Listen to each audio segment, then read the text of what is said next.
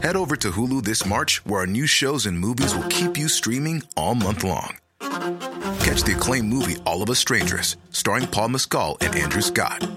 Stream the new Hulu original limited series We Were the Lucky Ones with Joey King and Logan Lerman. And don't forget about Grey's Anatomy. Every Grey's episode ever is now streaming on Hulu. So, what are you waiting for? Go stream something new on Hulu. He kōna ipurangi tēnei nā te reo irirangi o Aotearoa. Hi, I'm Paul Roy. Just a word of warning. This series contains strong language, descriptions of hunting and fatal accidents, but they are the unvarnished reality of a different and a tougher time in New Zealand's history. So if you're squeamish or distressing personal stories affect you, a strong cup of tea might be in order. We must be getting pretty close to that bluff over there. And next one it goes says, "Put your light on." Nothing. "Put your light on," he said. 3 times he yelled it out. Well, I think you were just that pleased to see that he was alive, he'd got out of it. The bloody bluff was right there. It was about 4 foot away from the bloody blades. That was my 7th time I should have been dead. You know how people say that they have a feeling that something's going to happen? I never had those. Never. I'm going to tell you a tale about a wild time in New Zealand's history. You never knew what was going to happen the next bloody 10 seconds, let alone the next day. Tough men and women taking big risks. I didn't like the fact that I was getting very animal-like, saving bullets and cutting throats. I was always trying to tell him that he wasn't 10 feet and bulletproof. He was lucky this time. Tales of loneliness, hardship and deprivation. You knew that you were going a bit troppo, you can feel it. The biggest problem I had would be sitting in one of those damn machines ferrying from Wanaka to over the coast, and I'd probably go through about 2 packets of cigarettes, and this was the safest time in the whole lot. I think they drank to relieve their tension, but then they forgot to stop. If you're weak, the strange things you will do. On foot in the high mountains. In those days, it was hard yakko, I can tell you. You knew you had to look after yourself. Broke your leg, you had to bloody get home and wait till someone come to get the message out that you needed help. And in the air above them. And all of a sudden, shit, we just fell out of the sky, and I mean, we fell. And not everyone got away with it. I honestly thought my number's up. That was just part of the job, you know. If you got killed, it was hard luck, mate. Your turn, scum. And the policeman come in. He said there's been a terrible accident in the Matuki. And I said, what's the terrible accident? He said, well, there's been 2 shooters killed. People used to say, oh, it must have been really glamorous. And I said, no, it was bloody hard work. And you got to go to a funeral every 3 weeks. And all in the pursuit of big bucks. It was good money. You can make 10,000 a week in those days. Yeah, money was good, but it just slipped through our fingers. Couldn't handle it. Prices went up and up and up. Look, we're 2 bob millionaires. You know, we thought this was going to last forever. But nothing ever lasts forever. Nothing.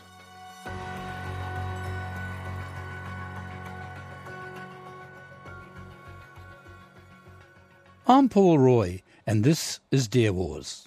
Episode 1, The Last Great Adventure. Those were some voices from the past, some living, some dead, but all people I've talked to over the last 15 years. A lot of them, I'm happy to say, have become my friends. Their early lives were shaped by the pursuit and destruction of red deer in New Zealand's bush and high country.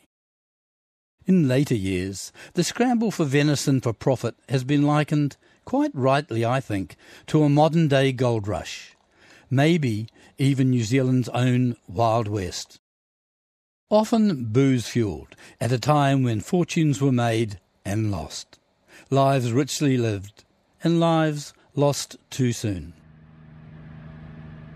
And it was all pretty much happening away from public view, in the mountains and back country, which is where I am now, on the edge of Mount Aspiring National Park, or 3,500 square kilometres, of alpine peaks, glaciers, river valleys and lakes. We've just turned off the main Makarora Valley and we're heading up the Cameron Creek. We're flown over a gorge which took all of about 2 minutes, 30 seconds. I flew in here with my old mate, Harvey Hutton. He's been around the traps and has a few stories to tell about this whole deer business. But more of that later. Look, this belt's got tighter over the years, Harvey. How's that? This belt's got tighter over the years. Harvey was part of a unique group of Kiwis, working out of Opotiki and Te Anau, and just about everywhere in between. They lived extraordinary lives at a unique time in New Zealand's history.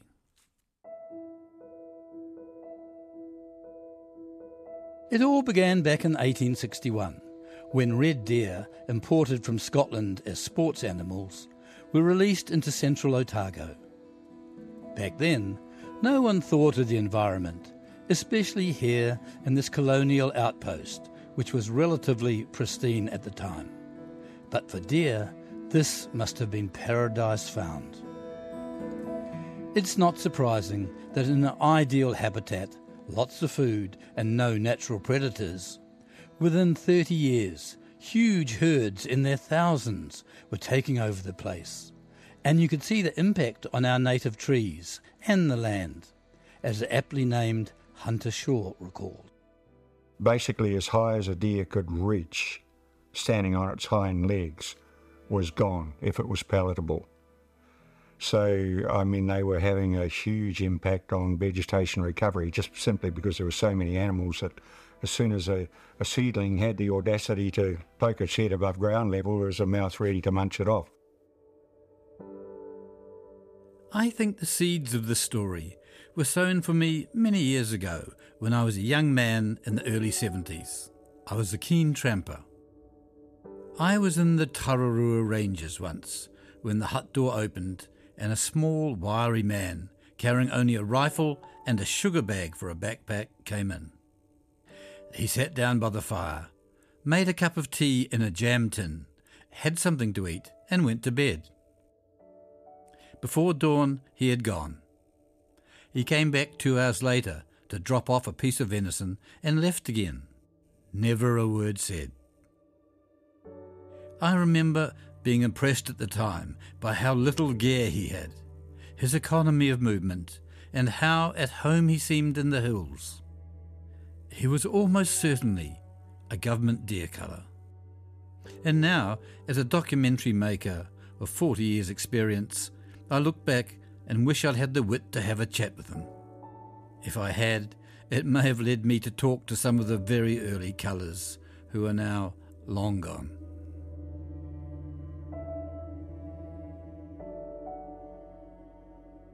My name is John von Tunzelman, and I was born in Otaria down in Southland in 1936, so that makes me 83 years old. Te Anau resident John von Tunzelman had a long career as a culler, a field officer, dock ranger, and worked on search and rescue in the dangerous helicopter era, and knows the bush as well as anyone and better than most. I interviewed him in 2018. There's no doubt about it in my mind, and it's been proven time and time again by surveys and that the deer were having a drastic effect on the vegetation in the forests and up in the upper mountain lands. Without any introduced predators, the future of a lot of forests with the overpopulation of deer was pretty drastic. Something needed to be done. Something was eventually done, but it took until the 1930s and the start of the Great Depression to get going. The government declared red deer a noxious animal and decided to do something about it, and not before time, as herd numbers were in their millions.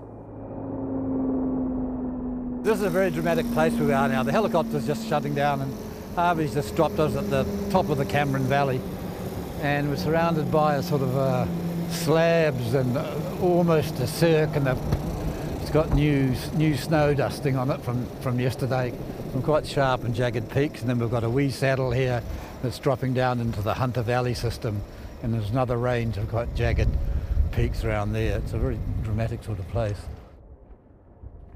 It's very beautiful and so on, but there's no deer to be seen. But years ago, this place would have been actually hopping with deer. There'd be probably hundreds up here in the old days.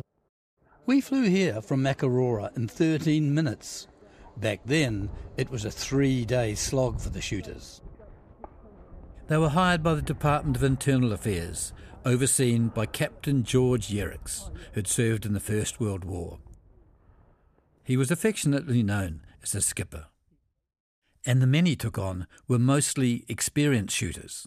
Their job was simple: to kill as many deer as possible, leaving the bodies where they fell and cutting off the tails as proof of kill.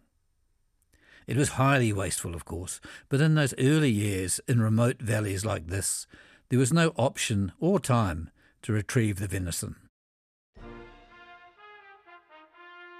The original cullers who served under the skipper in the 1930s are no longer with us, but others followed in their wake in this valley and others like it right across the country. One of the earliest ground shooters I found was Fred Dixon, then 91 and living in Thames. Being a returned soldier's son who was killed in World War I was taken over by the RSA as a child, and I was sent to Flockhouse, which was a farm of instruction for returned soldiers, and I spent a year there. With nowhere to call home and a rural background, Fred was in theory ideal, just the sort of person to make a government shooter. In the paper, it advertised for government shooters, so I thought, well, here I go to the head office, which was now the Beehive. It was just like a big old house building. I registered there. I got a ticket to get the Limited Express, and I had to go to Fielding, where I was to meet a field officer. I slept on the side of the road waiting for this guy to come. I didn't know who he was, but I couldn't leave that area. This guy that the department had sent to pick me up and take me into the hills didn't come for 4 weeks, so that was a bit of a prick.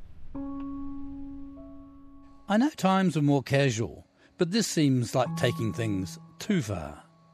He took me in the hills, and God, I'll never forget it, and he showed me where my boundary was, and then bugger me days if he doesn't take off. I looked around me and thought, well, what goes on now? What do I do? And in I go, first year shooter. Fred was homegrown, but other shooters were enticed to New Zealand with promises of greener pastures and a freer life.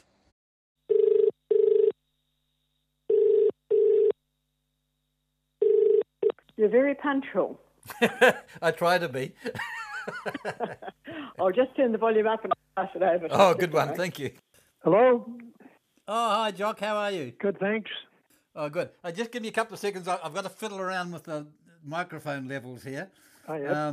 Great. All right. So, Jock, can you first can I get your full name, your date of birth? Oh, yeah. And where Well, my name is born? Pearson Ronald Fisher. Born 1926, 21st of May 1926. Same year as the Queen and David Attenborough. Many of the older cullers had said to me, "You must talk to Jock Fisher. He's been through it all." So it was with great pleasure I eventually tracked him down to Toowoomba outside Brisbane. At 97, his memory for detail is impressive, in fact rather sharper than mine, and his experiences during key moments of deer control filled in a lot of gaps. And I was born in a little place called Collin, Collin, just outside Dumfries, Scotland. My father was at Gallipoli and he lost his leg there. I had a very good childhood. I enjoyed it. The only thing I didn't enjoy was I went to school. And Jock, what made you want to come out to New Zealand? Well, when I was working as a wireless operator in the Army, I had an officer called Major Shirley, who was always telling me about New Zealand and what a great place it was, how it would be good for a young man. So at that time, the New Zealand government put a message out: if you like to come to and work in New Zealand, we'll give you a free passage. So Jock migrates to New Zealand without having to pay a bean. And after a handful of random jobs, he finds himself sent to the West Coast and ends up a deer colour. There was no training or anything. You just pick things up on the way through. How did you go about making the transition to the bush? Because you came straight from the UK and you wouldn't have known anything about it. No, I didn't know anything about it, but I loved it. I absolutely loved it. You were left on your own to do your own thing as long as you got the job done. When Fred was a colour in the 1940s, only 10 years after the Great Depression and just prior to the outbreak of World War II, it was a time of austerity, and their conditions reflected that. There were no huts, no communications, inadequate food, and basically no contact with the outside world. In almost every respect, Fred, who had to wait 4 weeks for his field officer to bother turning up, did it tough, and had a very different experience from those of later generations, who had a network of huts, food and ammunition airdropped, and communications. I think Fred's trials were abnormal, even for those tough-living guys, and would never have been tolerated by later shooters. There was no camps where I was at all, and I was just sleeping under logs and in caves.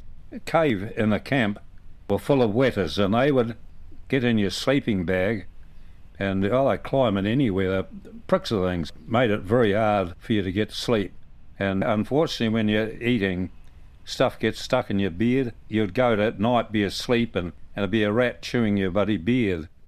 Fred may have been sleeping with wetters and fending off rats, but there was worse to come.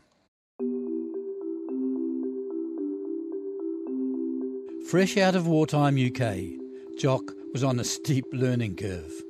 When you first went in to be a colour, what equipment did you have of your own and what did they supply?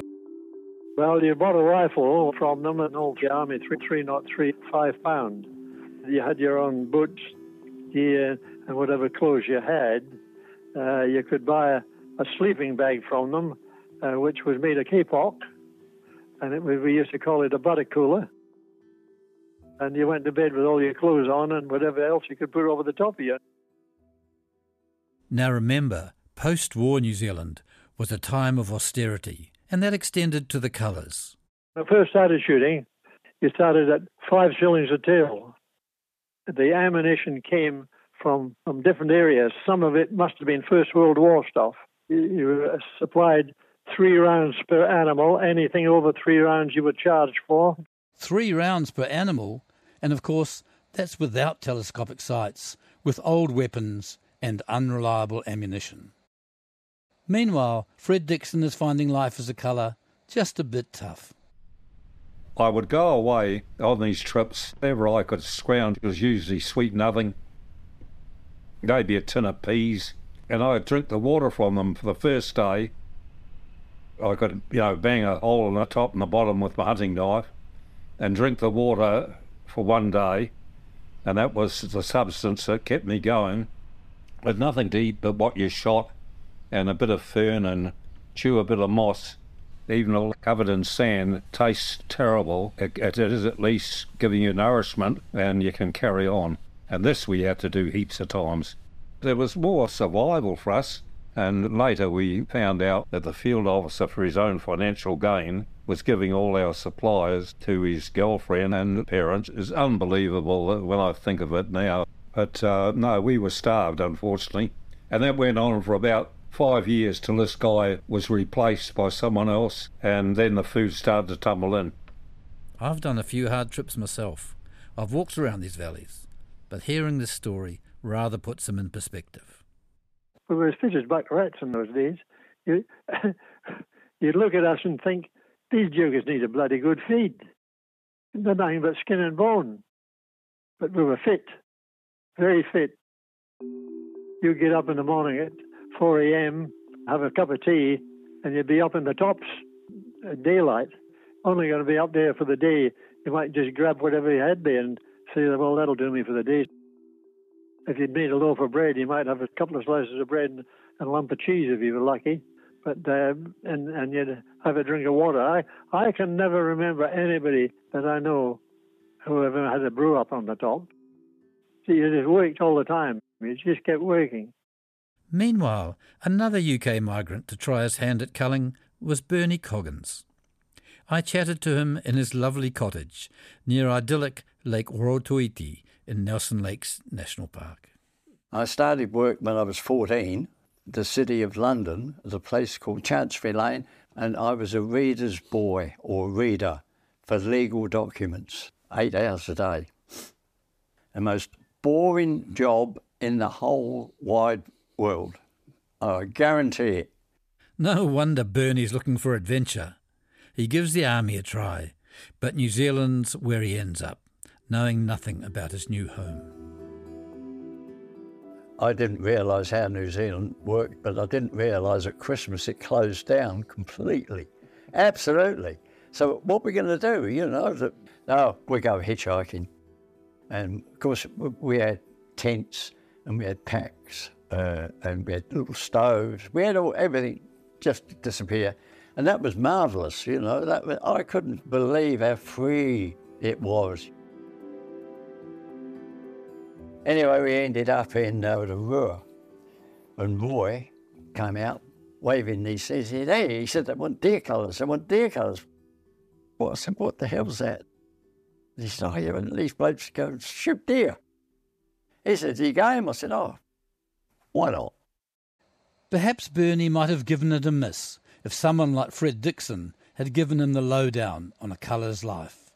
I, and probably you, have spent time alone, but in those early days, working as a government colour, it was taken to new levels.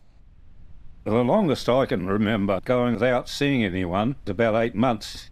Well, I was going to make it my life. It was what I liked doing. I liked shooting, but unfortunately, I think the isolation mostly is what made me retire. Solitude is the thing that can get you. No one to talk to. If there was just someone to talk to when you came back at night, it'd be okay, but that was a hard part. And you knew that you were going a bit troppo. You can feel it. You know you're troppo. But it was part of the job, and you just carried on and did it and thought, well, okay, I've only got another 2 or 3 months and I'll be out of here. Bernie Coggins, fresh off the boat in New Zealand, had all this in front of him. Roy came up one day and he said, remember that form you filled in Rotorua to go deer culling? I said, yeah, what about it? He said, well, there's a telegram for you at the office. I said, I couldn't back down there. I said, They said, where are you going? We said, Makaroa. They said, where's that? We said, we don't know. We worked it out in the end, got to Wanaka, and we got McLeod's transport up to Makaroa, and there was 4 of us. We got off the mail truck and just stood there.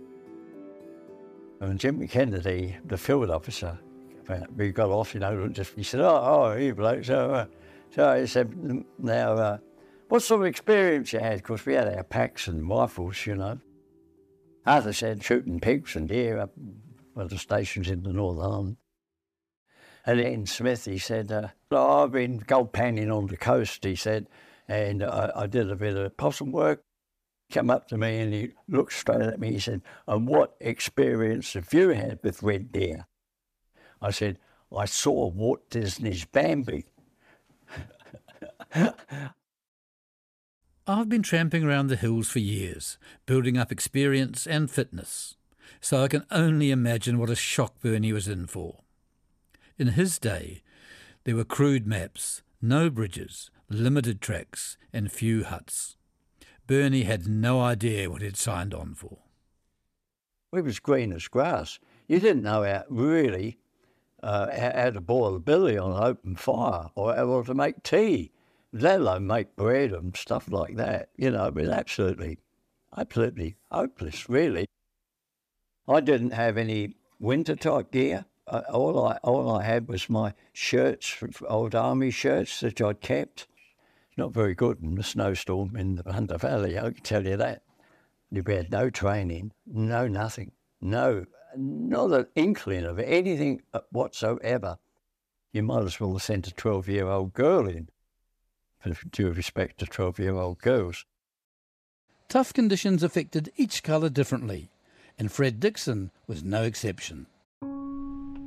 I didn't like the fact that I was getting very animal-like and doing a lot of things that I shouldn't have done, such as saving bullets and cutting throats and, chasing wounded deer and knocking them down.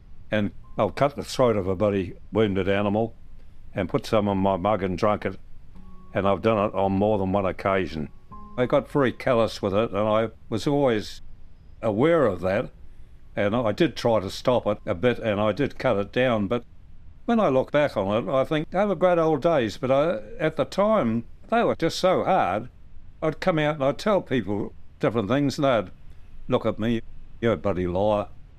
I'm sure they didn't believe just exactly what it was like. I mean, there's no job I know of that you walk until you're buggered and then you climb into your bag and you stay there till you get your energy back again, and then you're off again, and wherever you stop, you stop.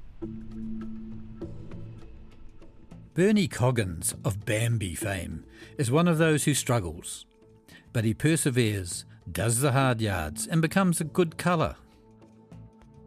It was hard yakko, I can tell you. In those days, you couldn't do it now, but we went over the Cascade Saddle, dropped straight down and we're straight onto the Dark Glacier, and we went down the Dark Glacier, jumping over these crevasses.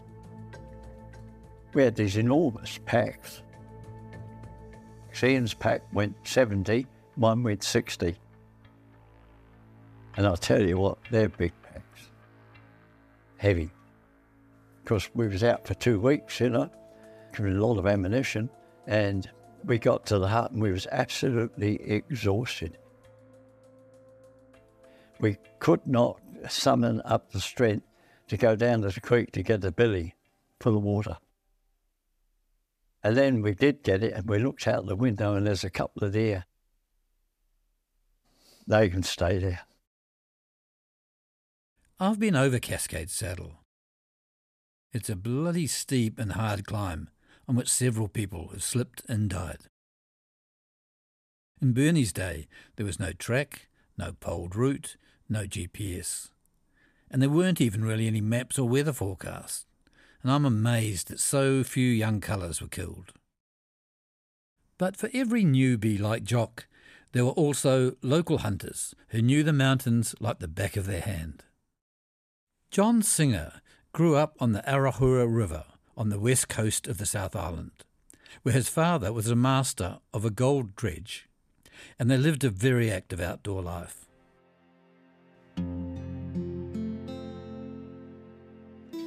I talked to John several times in the same greymouth house he built in 1964 with the money he earned from hunting. He's what you'd call a straight shooter. And John, how old were you when you were shooting these deer? Well, when I first started shooting deer, I'd have been about 15 probably. And did you have a licence? No. You didn't have licences in those days. You just went shooting in those days. And whose rifle were you using? I had my own. We used to be able to buy an old 303s from the army. We used to cut them down ourselves and make them like a bit of a sporting rifle.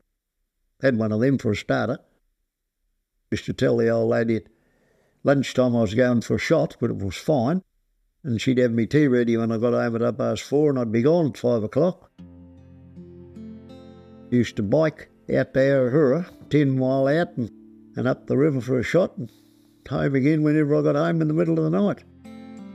Quite often every night of the week. Yeah, there were different times then, weren't there, John? Oh, yeah. Yeah, 20 mile a night I used to bike.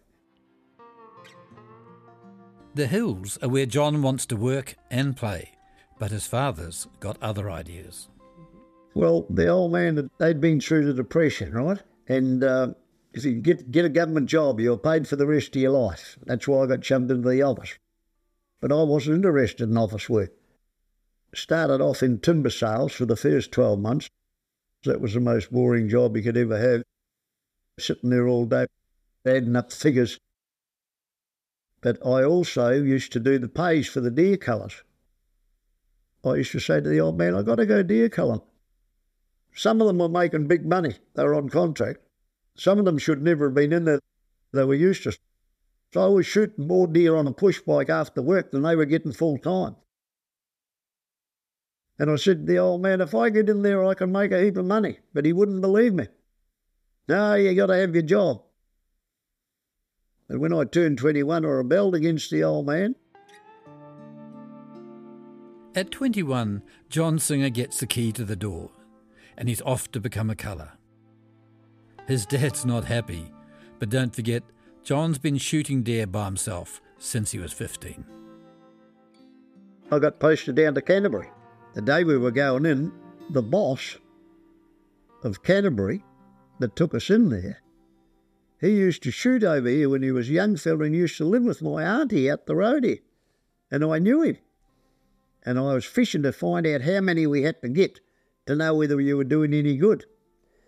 And he had 3 guys in there and he said, well, one guy's doing okay. He's getting 5 a week. And I thought, oh, God, that's going to be so boring, 5 a week. Some nights I was shooting 5 on a push bike. And the other 2 are not doing too good. They were getting 2 a week. Well, he dropped me off at 2 o'clock in the afternoon. I had 2 before dark, and the next morning I got up at daylight and I went up the river flats to see what it was like.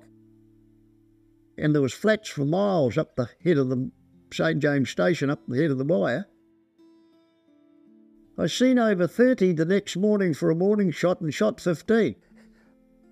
Shot 17 and I hadn't even been there 24 hours. For years, John's been telling his father there's good money to be made in deer. Turns out John's right. We were on £10 a week and 10 bob a tail. So when you shot 20 tails for the week, you got £20 a week. And £20 a week in those days was a top salary. The old man was getting £20 a week and he was dredge master. Well, 1,040 a year he was getting, just over £20 a week. My first full season here, in 7 months season, I banked £1,100 and my old man was working for 12 months for 1,040. He couldn't believe it. But those just starting out in the same area are lucky to shoot as many deer in a month as John can do in a day. And in his no-nonsense way, John explains why. It was the most beautiful deer country he'd ever seen up there, and there was hundreds of deer there. What they were doing was getting up in the morning at 8 o'clock or something, lighting the fire, cooking the feed. The smoke chased all the deer away, and then they'd go out and they couldn't find any deer, and they were climbing to the tussock, and there was no deer on the tussock at that time of the year. It was just after the end of winter, and all the deer were living in the bush down on the flats. Well, when you walked across the flats, you didn't have to be very wide awake to see all the deer shit on the flats and clover this high. That's where the deer were there. But they were too silly, I shouldn't to even realise that that's where the deer were. Well, I shot 730 for the season. That's the numbers of deer all round. Bernie was turning out to be a competent colour, but others, not so much. The Hunter Valley was what they called a 3-man block. And this bloke came in, he'd done a bit of shooting and that, you know, but he looked a bit soft to me. Fractionally overweight, you know, and a bit of a mother's boy sort of thing. Anyway, I'm with him in this little hut called Ferguson's, and I cooked up a feed which was hopeless. Absolutely, I don't know how I ate it myself. I sort of tried to fry some cheese. I had fried cheese in a batter. Thought I'd try that. Didn't work.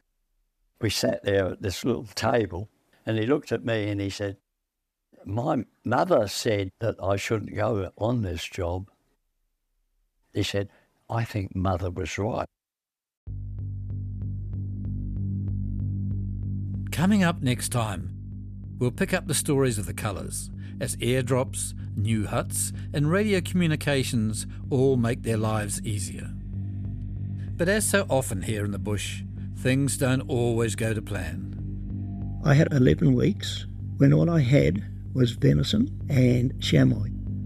Drinking away and spitting it out, and it was mouse shit. No salt, sugar, tea, nothing. There's a 2,000-foot drop down there, and he was sitting on the edge of it.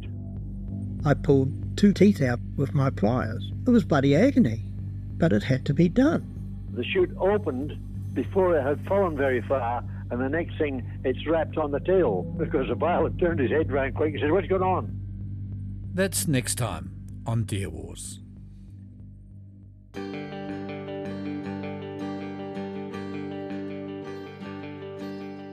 Deer Wars is written and presented by me, Paul Roy. It's engineered by Alex Harmer. The executive producers are Katie Gossett, Justin Gregory and Tim Watkin.